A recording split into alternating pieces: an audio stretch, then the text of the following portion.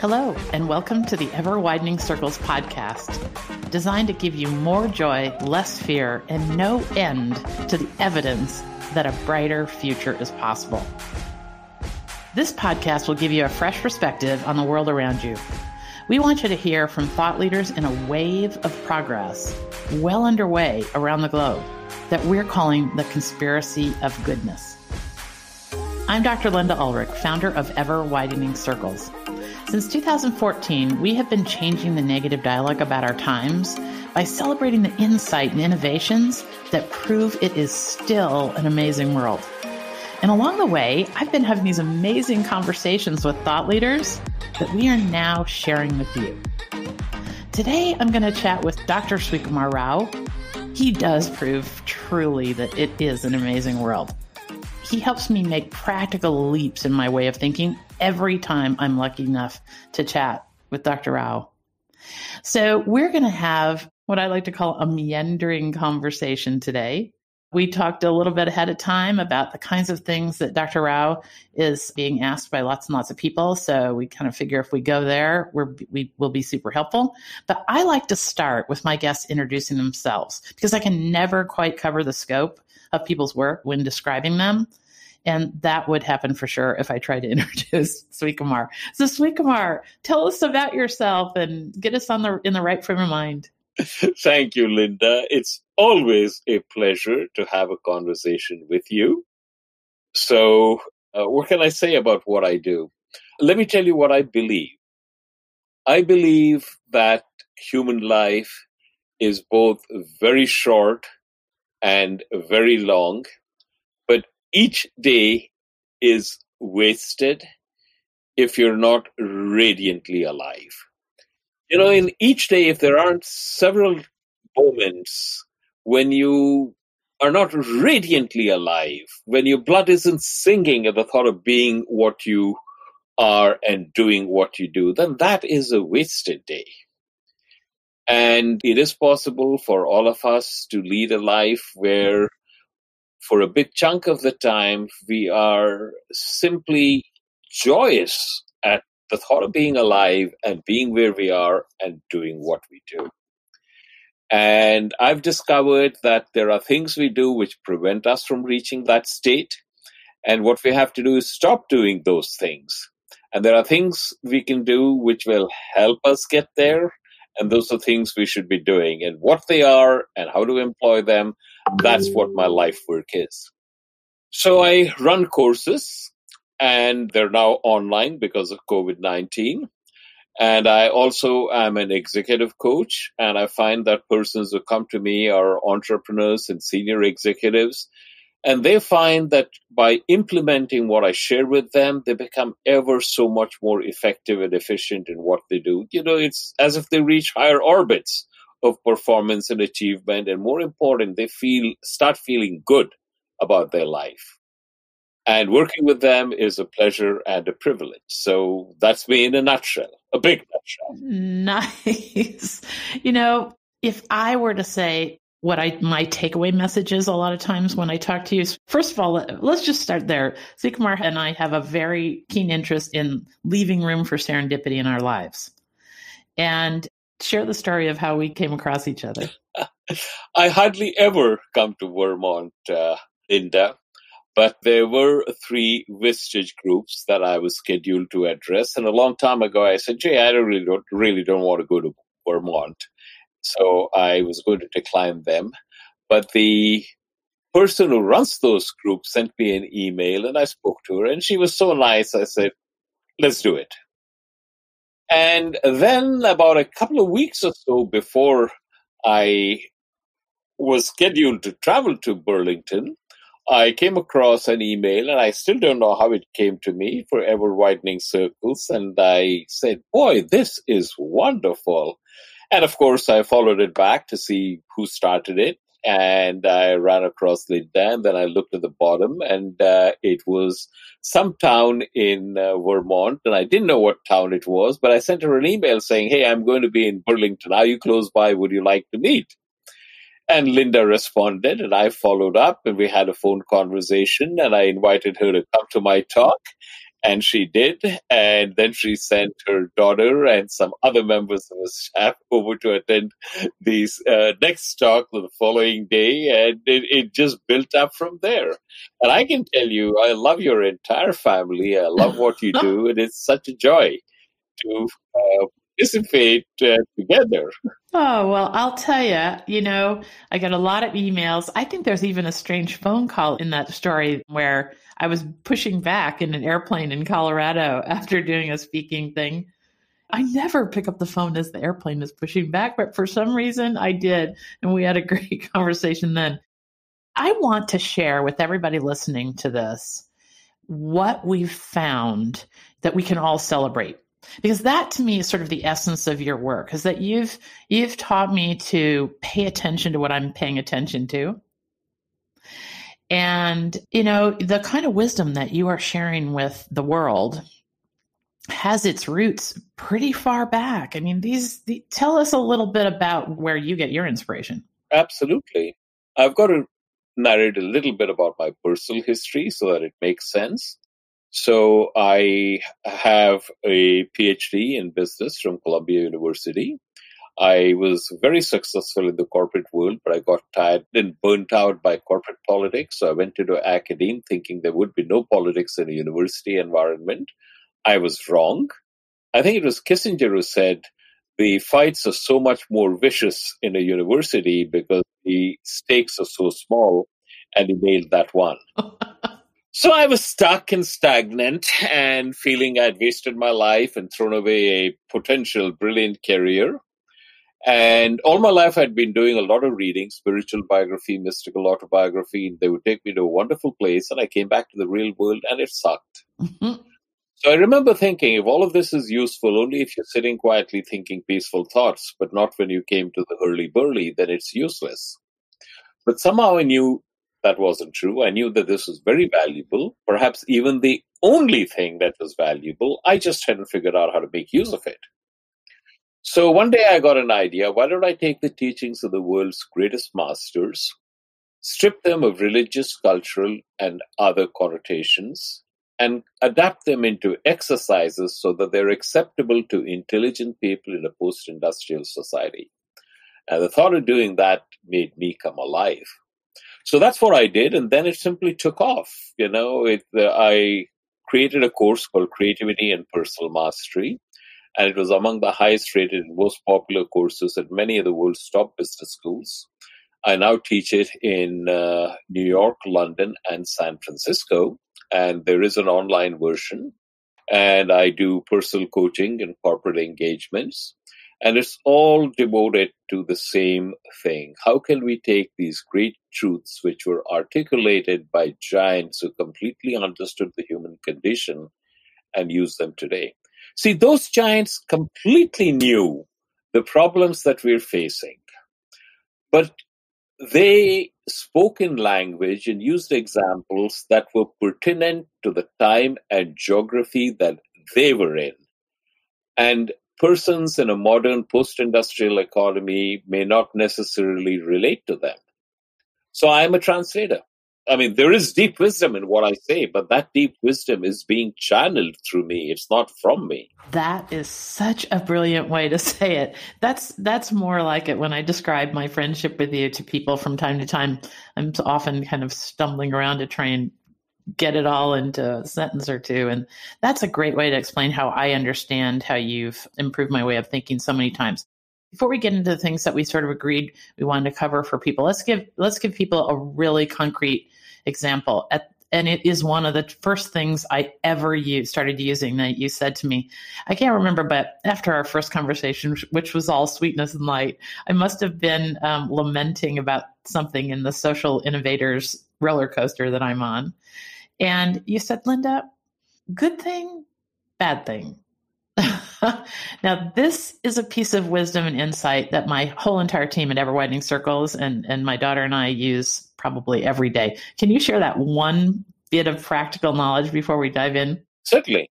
There are many, many stories and parables which I draw from. But my favorite is one which comes from the Sufi tradition.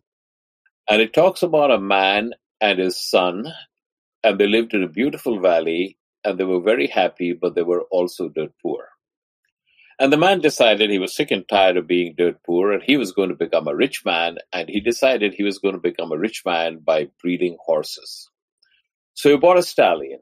Did not have enough money to buy a stallion, so he borrowed heavily from the neighbors, and the very day he bought the stallion, it escaped. It kicked the top bar loose from the paddock where he housed it and ran away. And all the neighbors came running around saying, "You were going to become a rich man, but your stallion has run away. And you still owe us money. You are screwed." Mm-hmm. And he shrugged his shoulder and said, "Good thing, bad thing, who knows?" That stallion fell in with a group of wild horses, and they were close to where the man lived, and he was able to entice them into his paddock, which he had repaired, so escape was no longer possible. And now all of a sudden he had the stallion back, plus about a dozen wild horses, and by the standards of that village, that made him a wealthy man. The neighbors came around awestruck. "We thought you were destitute, but fortune has smiled upon you. How lucky you are." And he shrugged his shoulder and said, "Good thing, bad thing, who knows?" The man and his son started to break the horses so they could sell them on the market. And one of the horses threw the man's son and stomped on his leg. And it broke and it healed crooked. And the neighbors came around commiserating. He was such a fine young lad, and now he'll never be able to find a girl to marry him. How unfortunate. And the man shrugged his shoulder and said, "Good thing, bad thing, who knows?" That summer, the king of the country declared war on a neighboring country, and press gangs moved through the villages, rounding up all the able-bodied young men to serve in the army. But this man's son was spared because he had a game leg, and the neighbors had tears in their eyes as they rolled around. "We don't know if we will ever see our sons alive again, but you still have your son with you. How lucky you are." And he shrugged his shoulder and said, "Good thing, bad thing, who knows?" And it goes on like that forever. Now, there are two levels of this story, and I'll cover both of them if you like. Mm-hmm. Level one is, have you ever had something happen in your life that at the time it happened, you thought, "This is terrible"? But you can now look back upon it and say, "Hey, that wasn't so terrible after all," or even that was a good thing. When they think about it, most people can come up with numerous such examples. And I remember I was speaking before the Global Executive Summit of the Entrepreneurs Organization. At this point, somebody got up in the van and started waving his hands. I ignored him. He got up on his chair and started waving his hands, and I could no longer ignore him because everybody was looking at him anyway. So he said, "Professor Rao, I have a perfect example for you." He graduated from one of the top schools in India. He graduated from one of the IITs, and he got a master's from Stanford. He got a job offer from a very prestigious high-tech firm, and all his friends got offers with other firms, and he looked forward to building his career, continuing his friendship. But he had an immigration problem, as a result of which he had to leave the country. Hired a top lawyer and tried to fight it, but didn't work, and he had to leave. And he was desolate. He thought, "This is it. This is the end of my career." Among other things, he had student debt. And when you have student debt in dollars and you're earning in rupees, you're gone. I mean, that's it. That's Mm-hmm. Right. But he said, Professor Rao, as a result of my having to leave the country, I met this wonderful lady who's now my wife. I teamed up with two of my college buddies and we founded a company and it's going gangbusters.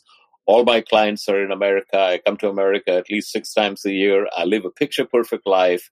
And none of this would have happened if I hadn't been forced to leave the country. So look back on your own life. Something happened at some time and you thought this was terrible. Can you look back upon it and say, hey, that wasn't so terrible, or even that was good?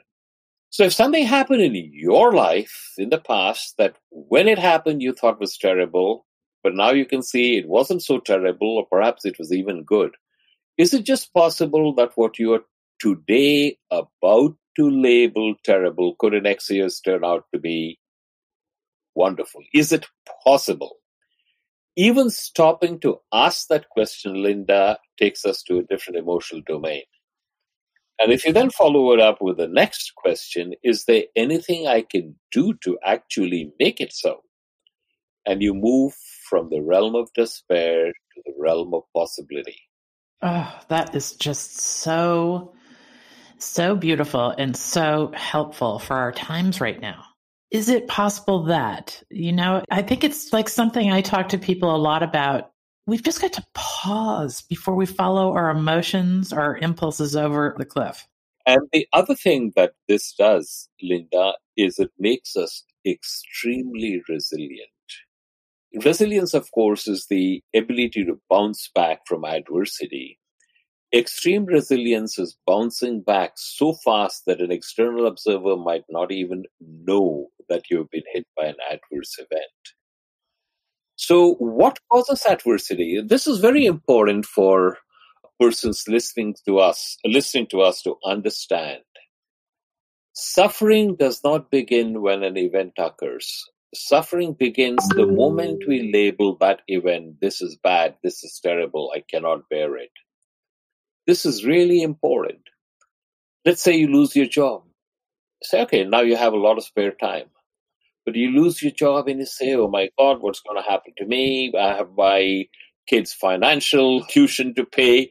I have my mortgage payments to make. I don't know if I'll get another job. This is terrible. And the moment you say this is terrible, at that instant, suffering begins. Suffering doesn't begin when an event occurs. This is very important to bear in mind. Oh, Srikumar can see me. We're only recording the audio part, but I just leaned way back in my chair and threw my hands up. Say that again. Say that again. When does the suffering start? Whenever an event happens, any event, it does not cause suffering. Suffering begins the instant you label that event, this is bad, this is terrible, I cannot bear it. So what happens if you never label an event bad? Suffering never begins. Oh my God. That's how you become not resilient, but extremely resilient, because the moment something happens and you're about to say this is bad, and you pause and ask yourself, is there any way in which this could possibly be a good thing? And then you then ask yourself, and what can I do to actually make it a good thing? And you veered effortlessly from despair to possibility, and you're never down. So nothing ever phases you. So you become incredibly resilient because you don't have to bounce back from adversity, because adversity never happens to you. Stuff happens to you, but in your head, you don't label it adversity. You label it, this happened. Srikumar, we have had this conversation several times, and I've never heard you quite put it this succinctly. Maybe when the student is ready, the teacher appears, and I never was listening. Or maybe, we haven't talked a lot during the COVID pandemic. We were talking a lot before, right? Maybe I was just ready to hear that, as so many people are now with all kinds of turmoil in their lives. I emailed you this morning to say, what are you hearing from people? What are they asking?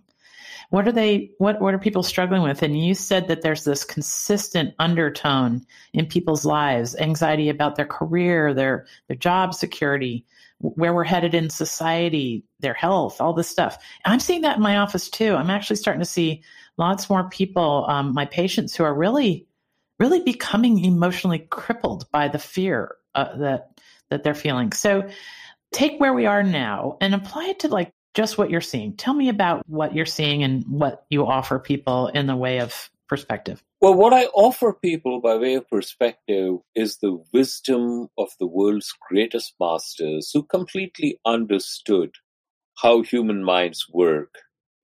And they came up with solutions that have been tested over millennia, and they absolutely work. Anytime, right? They're not time dependent or era. Beyond all times. It's completely beyond all times. Let me give you a simple example of this. What is happening right now is that we are being besieged on all sides, on television, on radio, on social media, newspapers, on how bad things are, how we've got autocratic leaders, and how society is disintegrating. And to add to that, we have the pandemic, there are health concerns, there uncertainty about career, what's going to happen to our country, what's going to happen to our economy, what's going to happen to me personally, what's going to happen to my family. And all of that reminds me of a wonderful quote by Mark Twain. And it's very funny, but it's also very profound. And Mark Twain said something to the effect that I've suffered a great many tragedies in my life, most of which never happened. Okay, we got to pause there and think about that a minute.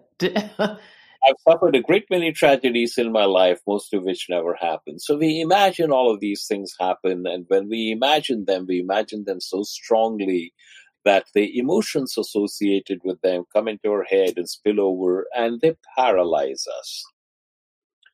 Now, what I encourage people to do is recognize that your awareness is like a flashlight. Let me repeat that. Your awareness is like a flashlight.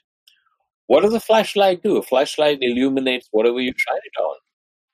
Shine it on the wall in front of you, it lights up the wall. Shine it on the floor, it lights up the floor. Is that right, Linda? Absolutely. Absolutely. Your awareness is like a flashlight, and I'm going to prove it to you right now.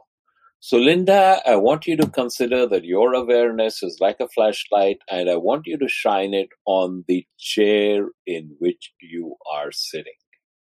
Now, the moment you do that, you become conscious of the pressure of your buttocks on the chair. You can feel the fabric or the leather pressing against the back of your thighs. Is that right? Absolutely. 1 minute ago, you were not aware of any of this, and now you are aware of it. How come? Yeah, and I'm sitting in a really uncomfortable chair that I didn't notice until you took me through that exercise. So this happens because you shone the flashlight of your awareness on the seat in which you were sitting. We have an incredible ability with this flashlight of our awareness to light up whatever we want. And what do? We shine the flashlight of this awareness on the things that are wrong in our lives, on the things that we think are wrong in our lives, not necessarily the things that are wrong in our life, but the things that we think are wrong in our lives. And that's what gets illuminated.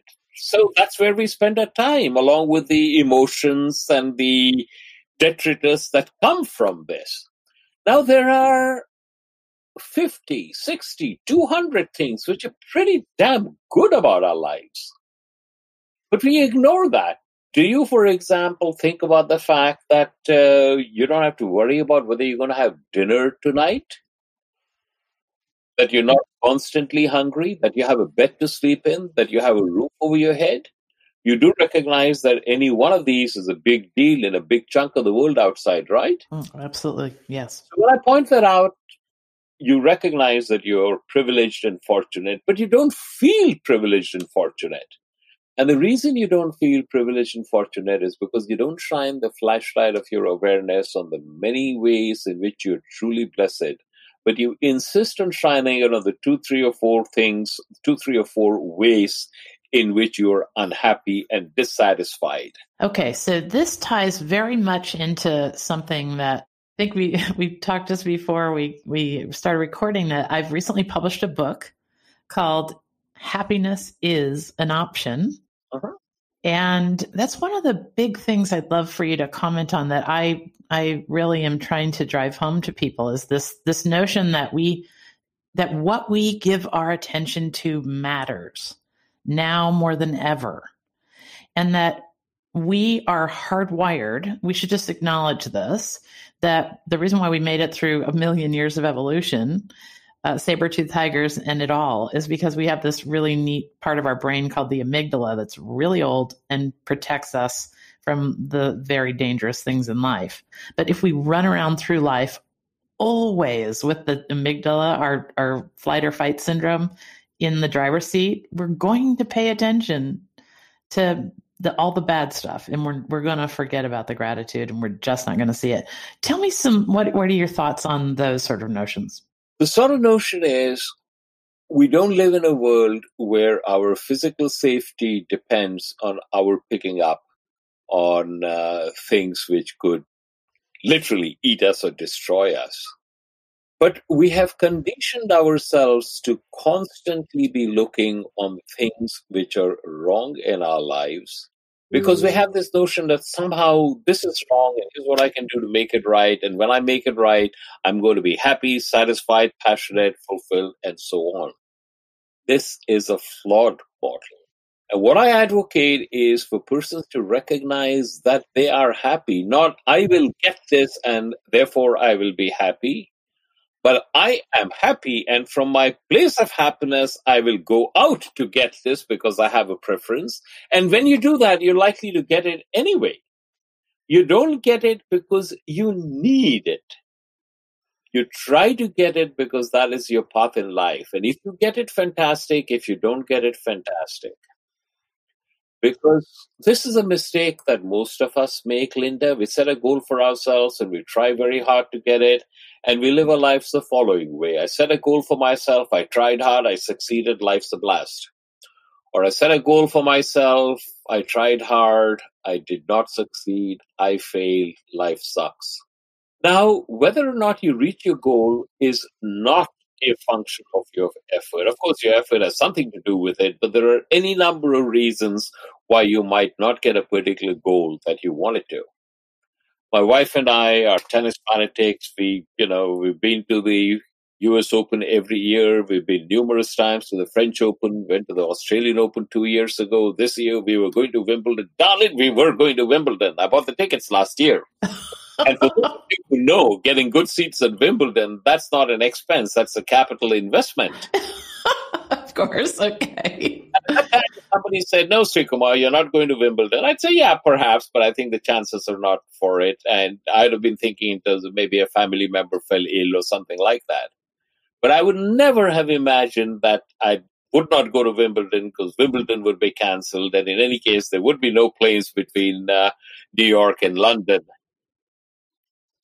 You never know what could happen. We like to think about our lives and things around us as things that we control or partially control. But the reality is we have no control. We never had control. We never will have control. So here's the mistake we make. We think that setting a goal and trying to reach it, the benefit of doing that is reaching the goal. Wrong. We don't have any control ever over whether we reach a goal or not. The benefit of setting a goal and trying our level best to achieve the goal is the learning and growth that happen in us and to us as we try our level best to achieve the goal. If we actually achieve the goal, that is a bonus. Let's be immensely grateful. And if we don't achieve the goal, the learning and growth have already happened, so we're ahead of the game. That is the way to live life, where you're doing things out of the fullness of your being, as opposed to being a wanting self, desperately trying to get stuff to try and fulfill and make oneself happy, which is where most of us are stuck in. Hey everyone, Dr. Linda here. I wanted to let you know that we just released my book, Happiness is an Option. In the book, I share insights you can use immediately to thrive in the era of the internet. Life is too short. What we are seeing on the internet, social media, and the news is only a slice of reality. But there are 4 simple shifts you can make to start seeing the rest of the story. And that story can send you soaring every day.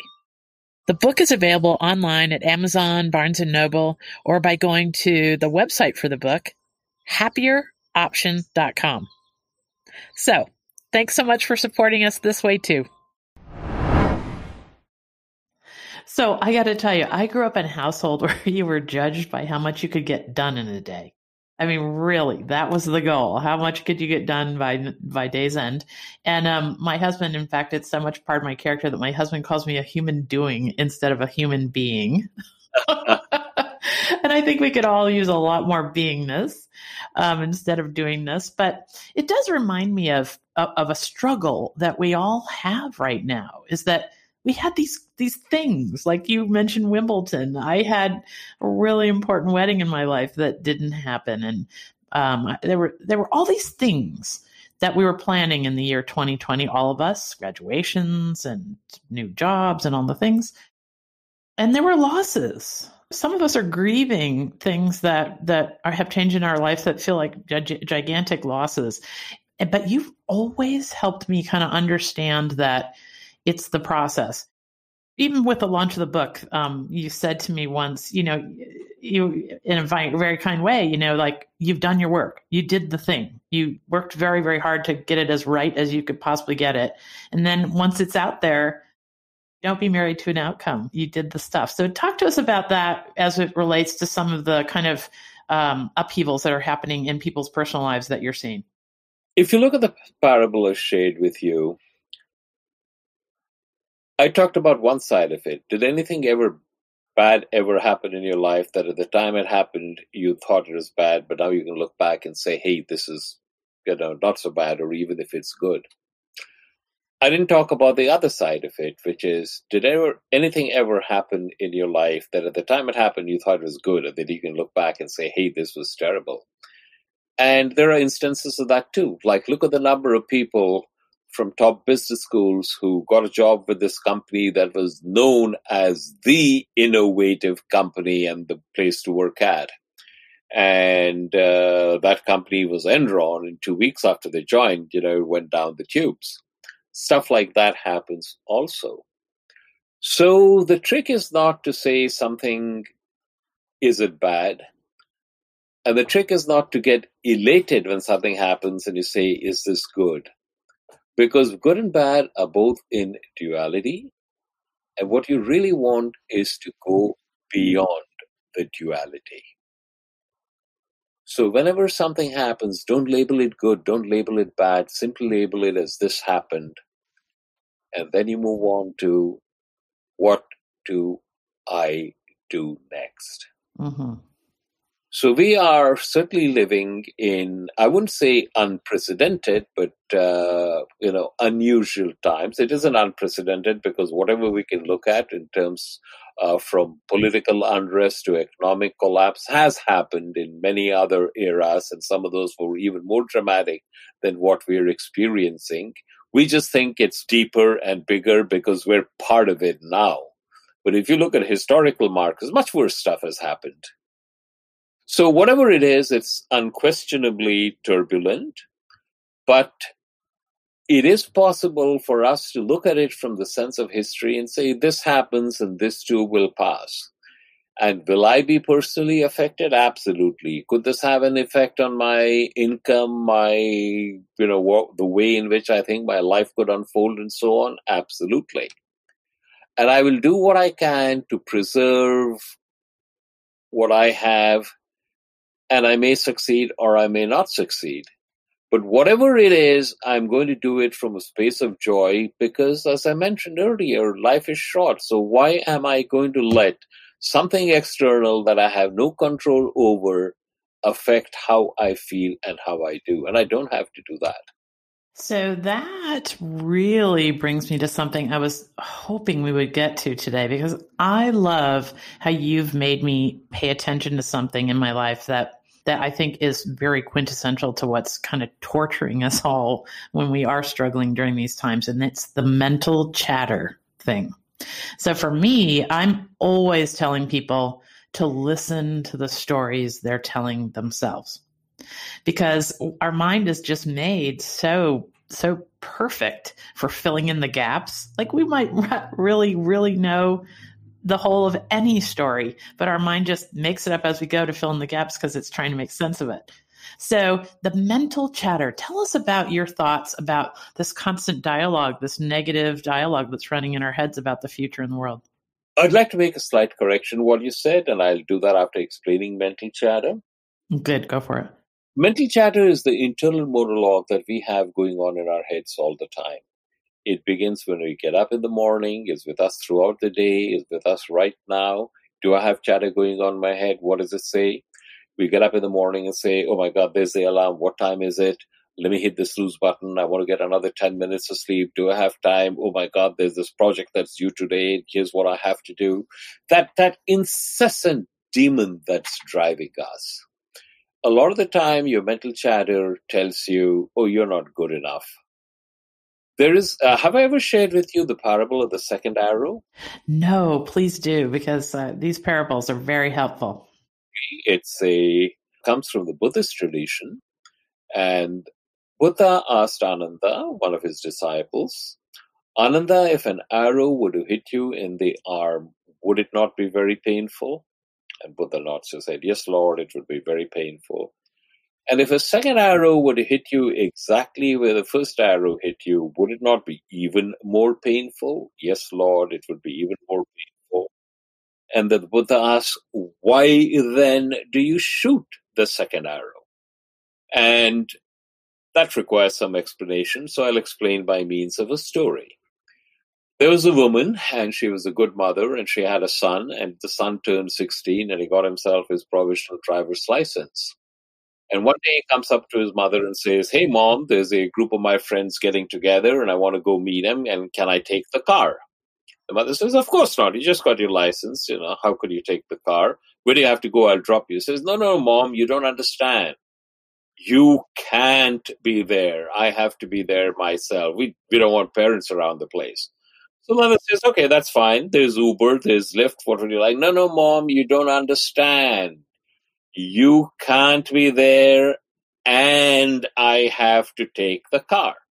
And the mother says, no. Says, Mom, you don't realize how important this is for me. I have to be there. I have to take the car. And he begged and he wheedled and he pleaded. And you know how children are. And bit by bit, his mother started to give way, and she took promises. You're not going to drink. No, Mom, no drinking. And you're going to be back by 10 o'clock. Yes. And you're going to call me. Yes. So finally, reluctantly, the mother gives him the keys. And he goes off. And the moment he gets the keys, of course, he forgets all his promises. He has too many beers, forgets the curfew, and is coming back, gets into a serious accident, has to be operated on immediately.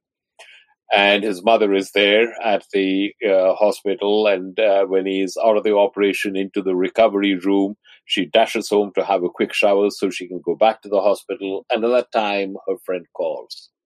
And her friend says, what kind of a mother are you? How could you possibly have let him take the car? You're not a mother, you're a murderer.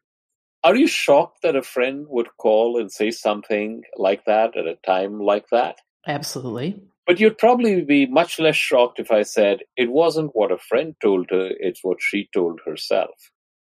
That is the second arrow. It's bad enough to have a son who's been injured, operated on, recovering, and telling herself she's a useless mother and a murderer. Does it make things any better? Obviously not, but we do it all the time.